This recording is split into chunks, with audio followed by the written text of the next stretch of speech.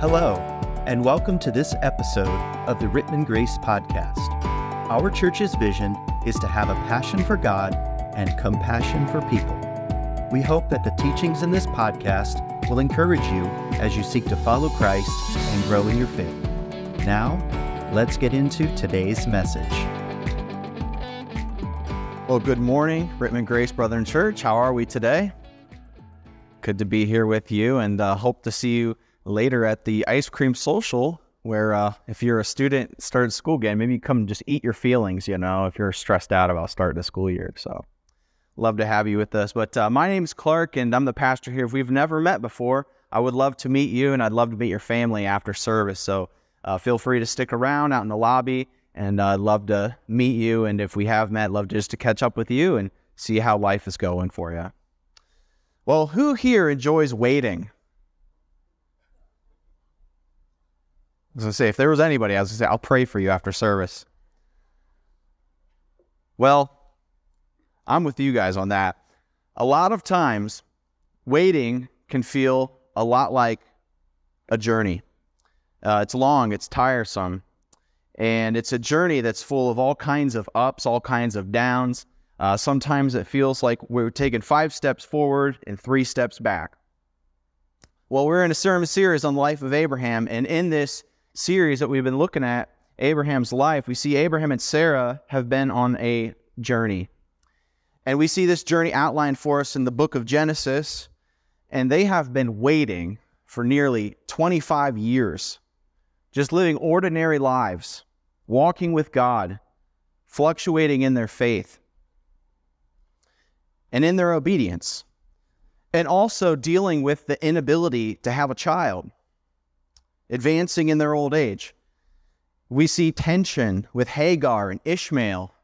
We talked about in this series family drama with Lot and with his family. You think your family's messed up? Read about Lot. Read about his family.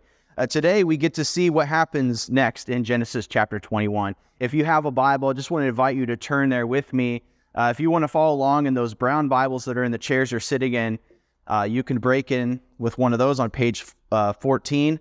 If you want to follow along on the screen, that's okay as well, but that's where we're going to be this morning. So as we come to chapter 21 of Genesis, we continue the story, the narrative, the life of Abraham. Begins by saying this: Now the Lord was gracious to Sarah as he had said, and the Lord did for Sarah what he had promised. The Lord does not come to merely mention the promise of a child again, or to tell them that their nephew Lot has messed something up. They got to go fix that. God doesn't come to them this time and say, hey, I have to fix a problem that Abraham created here. No, this is a different kind of visit that we're seeing. And notice the text says the Lord was, what's the word? Say it with me. Gracious. Gracious to Sarah. Gracious with what? What was God giving to Sarah and Abraham? Well, notice what we learn in verses 2 and 3. We read, Sarah became pregnant, bore a son to Abraham in his old age, at the very time God had promised him. Verse 3, Abraham gave the name Isaac to the son Sarah bore him.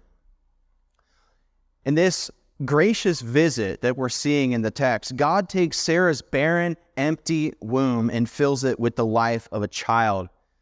The fruit of Abraham and Sarah's love, no doubt, but even more than that, the fruit of God's promises that are coming true. They're coming to fruition. The child, the son that has been promised 25 years ago is finally here. So how should we respond? Well, I want us to look at 3 different kinds of laughter this morning. I want us to look at laughter because of the Son. And then I want us to look at laughter at the Son. And then finally, I want us to look at laughter of God's redeeming grace. So laughter because of the Son, laughter at the Son, and laughter of God's redeeming grace. Before we dive in even further, I want us to kind of trace the theme of laughter a little bit. It's not something you typically do a word study on when you look at Scripture, but I want us to trace the theme of laughter throughout this story, places that we've already been. For instance, in Genesis 17, I don't have this on the screen, I'll just read it though. Verse 15, God said to Abraham, as for Sarai, your wife, you are no longer to call her Sarai, her name will be Sarah. I will bless her, will surely give you a son by her. I will bless her so that she will be the mother of nations. Kings of peoples will come from her. And how does Abraham respond? In chapter 17, verse 17, the Bible says, Abraham fell down and he, what's the word? He laughed. Everybody go, ha ha. Genesis 18, the Lord says again to Abraham, about a year from now, Sarah will have a son. God wasn't speaking in veiled promises when we see this part of Scripture. He's finally giving a timetable for his promises to Sarah and Abraham. But again, how does Sarah respond? Overhearing in the tent. You remember we talked about this? Genesis chapter 18, verse 12. Sarah, what's the word again? Laughed to herself. We look back at Genesis chapter 17 again. God tells Abraham to name the child Isaac. And we see in chapter 21, verse 3, that Abraham called the name of his son Isaac.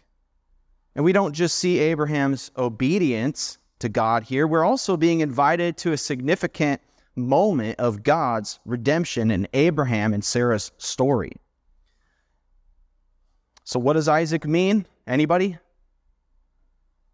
Laughter. It means he laughs. Can't you see that God is pulling on that thread of laughter, and he's taking those cynical smirks, those faithless chuckles, and he is redeeming them. He's redeeming laughter. Genesis chapter 21, verse 6, again, back to the story in chapter 21, notice what it says. This is Sarah's response to the birth. Sarah said, God has brought me laughter. And everyone who hears about this will, you guessed it, laugh with me. God has taken their laughter and he has redeemed it so that Abraham and Sarah and anyone who hears of this wonderful story will laugh. Not with cynicism, not with unbelief. They'll laugh with the laughter of joy, with the laughter of delight, the laughter of belief. Imagine if the people of Ohio waited 60 years to glory in the Cleveland Browns NFL championship. I think it's been like 1964. Am I right? I think I looked it up. We laugh because it's laughable. You're filled with doubt even hearing those words. But what if in 2024, it actually happens? We would be celebrating, we would be laughing, and we would be delighting, and maybe fainting. Who knows? But let's bring it back to reality for a minute, because let's just be honest, that's not going to happen. Let's be real. I mean, with God, all things are possible. But those of us here who doubt and are cynical towards God's promises, maybe you're here, that's you. You're watching online, that's you. God wants to tell you something this morning, and he wants to tell you, I can take your unbelief, I can take your faithlessness, I can take all your sins you've ever done, and guess what? I can actually do good things with it. God wants to tell you this morning, I can redeem your story. That's the kind of God that we worship. God says, I can take a lifetime of your bad decisions, and I can make laughter for you. And this refrain of redemption, it's actually carried all throughout the scriptures, as we see in Psalm 30, verse 11. This is your verse of the week, by the way. You turn my wailing into dancing. You removed my sackcloth, clothed me with joy. The prophet Jeremiah, looking forward to the day of the Lord, Jeremiah 31:13, then young women will dance and be glad, young men and old as well. I will turn their mourning into gladness. I will give them comfort and joy instead of sorrow. What a beautiful exchange that we see here.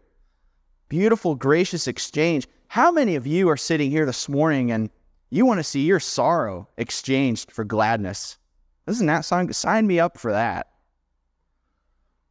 Isaac Watts wrote a hymn based on Psalm 126, and this is what he said. I want to share it with you.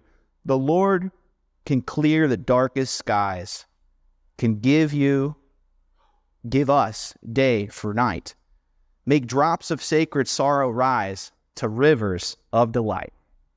Isn't that beautiful? If there was ever a time to break out of our gloom and into laughter, now is the time.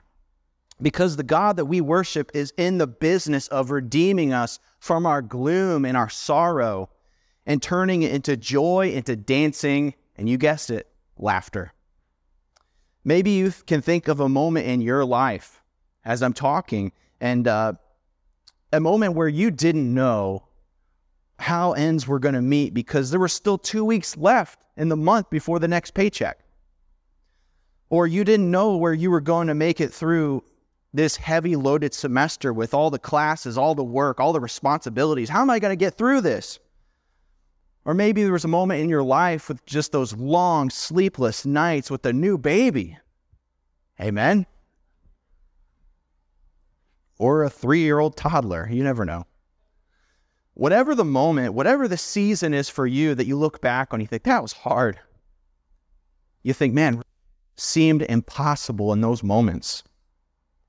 But my guess is for a lot of us, we can look back at those moments in our life, and now you can laugh at how silly you were, maybe how faithless you were, and you rejoice, and you can even crack a smile, because you can look back and you could see what God has done,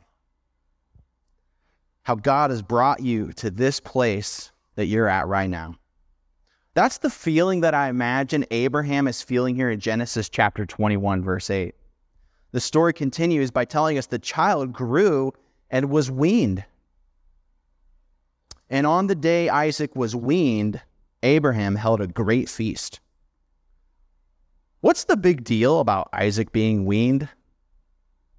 The reality was that back in Abraham's day, newborns in that nursing stage were very vulnerable. Right? They didn't have like a NICU or a PACU in those times.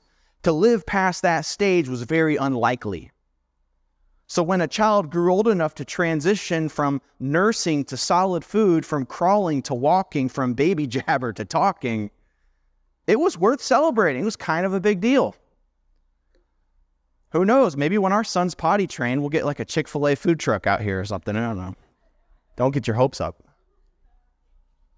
Similarly, for Abraham, watching Isaac grow out of this vulnerable state with evidence that God is remaining faithful to his promises, all that Abraham had been waiting for was being realized. It was all coming to fruition. Isaac, the son of promise, is growing up. So Abraham threw a feast to celebrate that.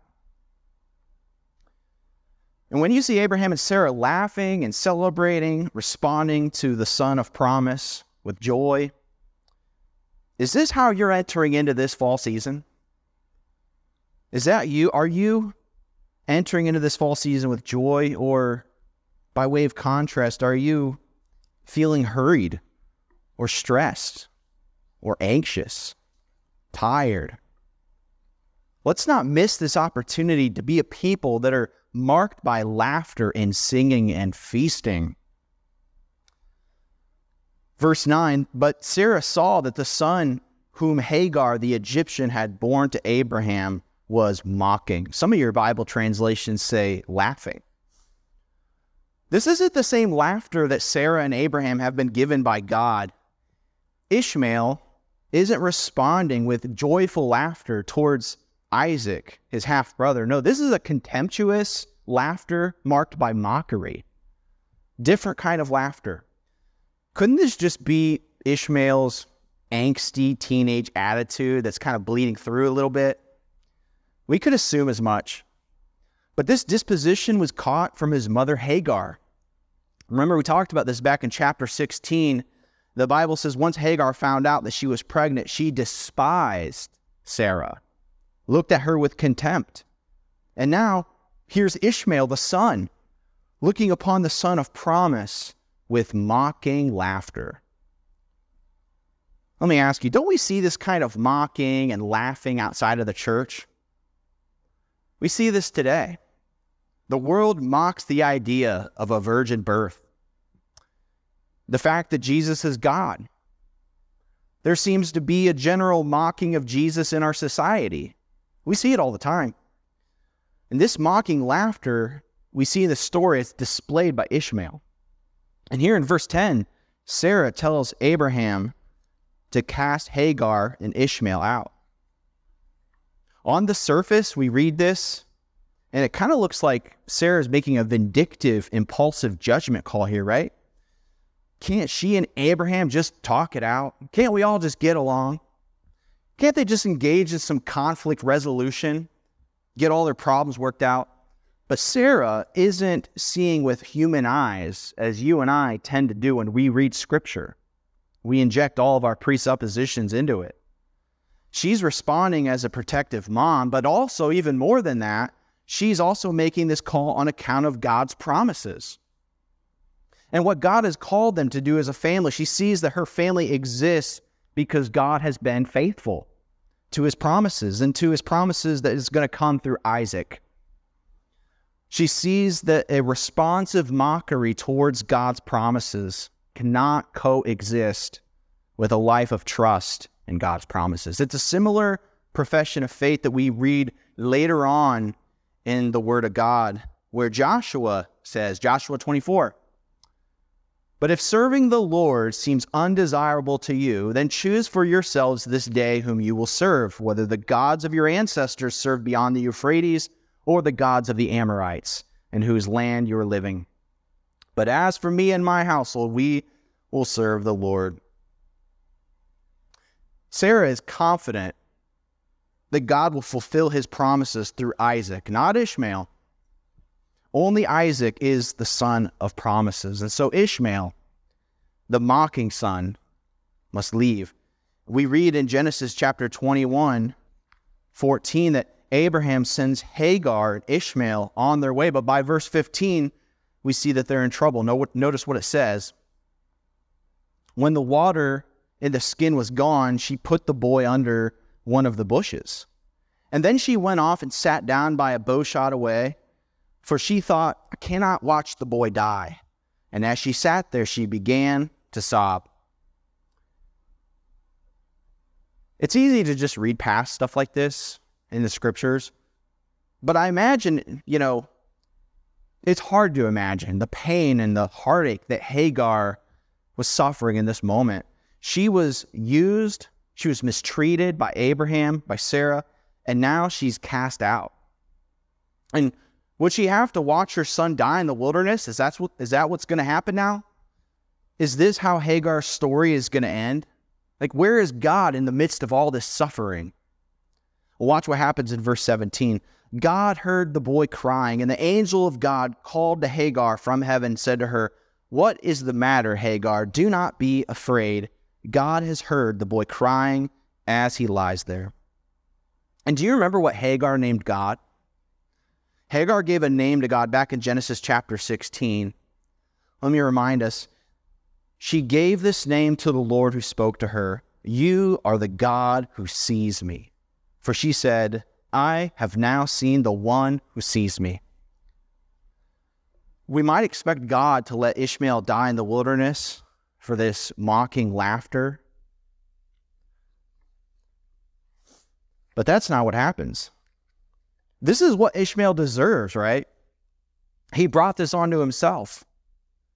But as we've seen displayed in the book of Genesis over and over and over again, is that the God of the Old Testament, the God who sees, he's a God who hears, not just the righteous, but the ones who even laugh, the ones who even mock, the unrighteous. And here's what we see. We see God expressing his common grace. Just as rain falling on crops for a just farmer as well as an unjust farmer, God expresses his grace to Hagar here in Genesis chapter 21, verse 18. Notice what the text tells us. "Lift the boy up, take him by the hand, for I will make him into a great nation." Then God opened her eyes. She saw a well of water. So she went and filled the skin with water and gave the boy to drink. Verse 20. God was with the boy as he grew up. He lived in the desert and became an archer. While he was living in the desert of Paran, his mother got a wife for him from Egypt. If we trace Ishmael's genealogy throughout the scriptures and throughout ancient texts, here's what we discover. We see that Ishmael does become a great nation as God has promised. His descendants become great, eventually becoming what we know today as most of the Arab and Muslim nations. So here in Genesis chapter 21, we see God showing common grace to Ishmael and to the nations that are going to come from him. And as we continue throughout history, God continues to show common grace to all nations. But he specifically has chosen Abraham, choosing special grace, choosing and electing him and his descendants to be a blessing to the nations. But if the nations are to be blessed by Abraham's descendants, and the nations of Ishmael and other Gentile nations are not a part of this special bloodline, the question then becomes, how do they get in on that promise? How do they get on that promise? How do they get in on the laughter of God's redeeming grace? Which is the last thing I want to talk about. The answer, simply put, is through the person and the work of Jesus. It's important for us to see here on our side of Abraham's life that God's promises were not ultimately about Isaac. It's more than that. God's promises continued way beyond Isaac. If you flip to the New Testament, the first book of the New Testament, the book of Matthew, chapter 1, we'll see that in Jesus' genealogy, say that 5 times, Jesus is a descendant of Abraham. Let me just kind of paraphrase a little bit, but in Matthew chapter 1, here's what we read in his genealogy.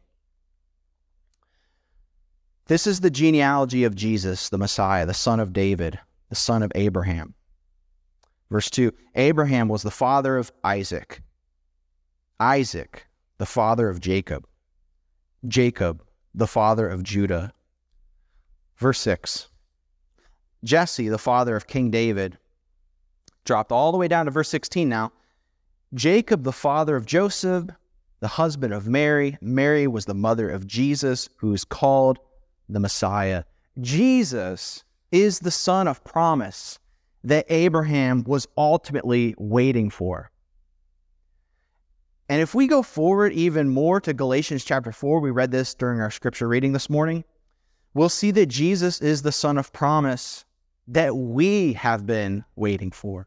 Let's look at it again, Galatians 4, chapter 4, verses 4 and 5. But the Apostle Paul says, but when the set time had fully come, God sent his son, born of a woman, born under the law, to redeem those under the law, that we might receive adoption to sonship. Just like God visited Sarah and Abraham and made laughter for them because of their son Isaac, God too has visited us with what? His redeeming grace. And he's given us laughter through the Son, Jesus Christ. All of us who are born outside of the promises of God, outside of God's family, when we place our trust in Jesus Christ, the Son of promise, it's as if he grabs us by the hand and he pulls us out of the wilderness of sin, out of the wilderness of death, and he brings us, he adopts us as sons, as daughters into the light and life of his family. Because of Jesus, God has made laughter for you. God has made laughter for us. So in light of all that, you might be asking yourself, maybe somebody online today, but what if I'm a mocker? What if that's me? What if I'm a mocker? What if my faith isn't in Jesus? Is there hope for me? Yes. Yes, there is hope for you. Though you are like Ishmael, cast out, like the one who mocks and laughs at the son of promise, all you have to do is cry out. Just like we read in the text, chapter 21:17 again. God heard the boy crying, and the angel of God called to Hagar from heaven and said to her, "What is the matter, Hagar? Do not be afraid. God has heard the boy crying as he lies there. So let me just be clear. Mockers, skeptics, deniers of Jesus Christ, cry out in your hope for him. Cry out. Place your hope in him. Why? Because the God of grace sees you. The God of grace knows you. The God of grace hears you, and he comes to you this morning, even in the midst of your mocking, your doubt, and your apathy. He invites you to place your faith in Jesus Christ, to come to him through faith and repentance, to turn, to do a 180, to follow Jesus, to surrender to Jesus. Maybe today is the day that you do that you put a stake in the ground and say, some of this is making sense. I want to surrender my life to Christ today. We'll look at Galatians chapter 4 again. We see, again, when the set time had fully come, God sent his Son, born of a woman, born under the law, to redeem those under the law, that we might receive adoption to sonship. Because you are his sons, God sent the Spirit of his Son into our hearts, the Spirit who calls out, Abba, Father, so you are no longer a slave, but God's child. And since you are his child, God has made you also an heir. You see, when your faith is in Jesus, he changes your status from slave to son or daughter. And he makes you an heir in his kingdom. And as he places the Spirit of God in you, he seals you as his own. So let me just close by saying this. Let God's redeeming grace through Jesus Christ, let that overwhelm you.